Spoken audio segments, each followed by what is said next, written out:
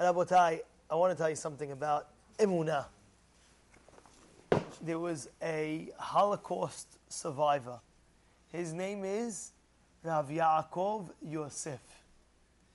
Now, in the Holocaust, he was always telling his friend, everything is going to be all right. Hashem's protecting us. Hashem tzedakah, ad yaminecha, Kadosh Baruch Hu, shomer Yisrael.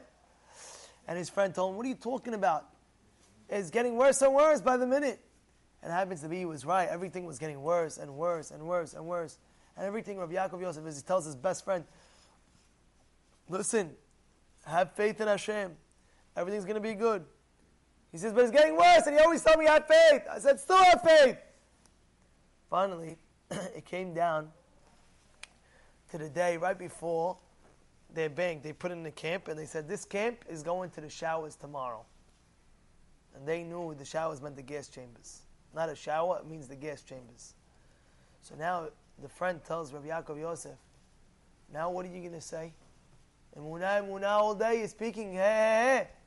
Tomorrow we'll go to the gas chamber. What do you have to say? He says, listen, you have to understand Hashem is with me with us every second, and we have no worry. Just put your faith in God and you're good. The next day, they got taken on to the gas chambers.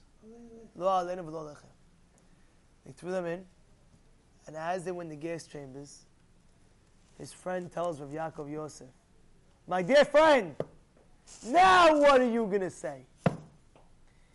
And Rav Yaakov Yosef tells his friend, I'm going to say what the rabbis teach us in Pirkei Avot.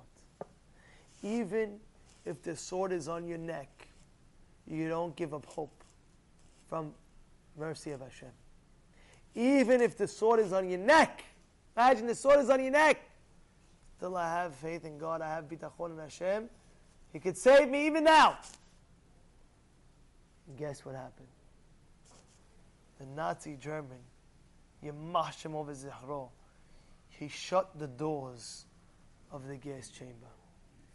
And when he shut the door, he was trying to lock it tight, and he couldn't lock because there was too many people inside. He opened up the door, and he saw who's a big, heavy-set guy, and that was Rav Yaakov Yosef. And he pulled him out. He said, get out, it can't shut properly. We need more space in here. And he pulled Rav Yaakov Yosef out, and they shut the gas chamber. But Rav Yaakov Yosef, he got saved. And every Seder night at the Pesach Seder, he would say over his story to his children, his grandchildren. Even if the sword is on your neck, you have to have bitachon in Hashem. A guy doesn't know what's going to be tomorrow. Where's the parnasa? I can't take it anymore. He doesn't understand. You have bitachon the last second. Yeshuat Hashem keheref ayin. The Savior of Hashem is like a blink of an eye. You know, the next day, Hashem saves you in a nutshell.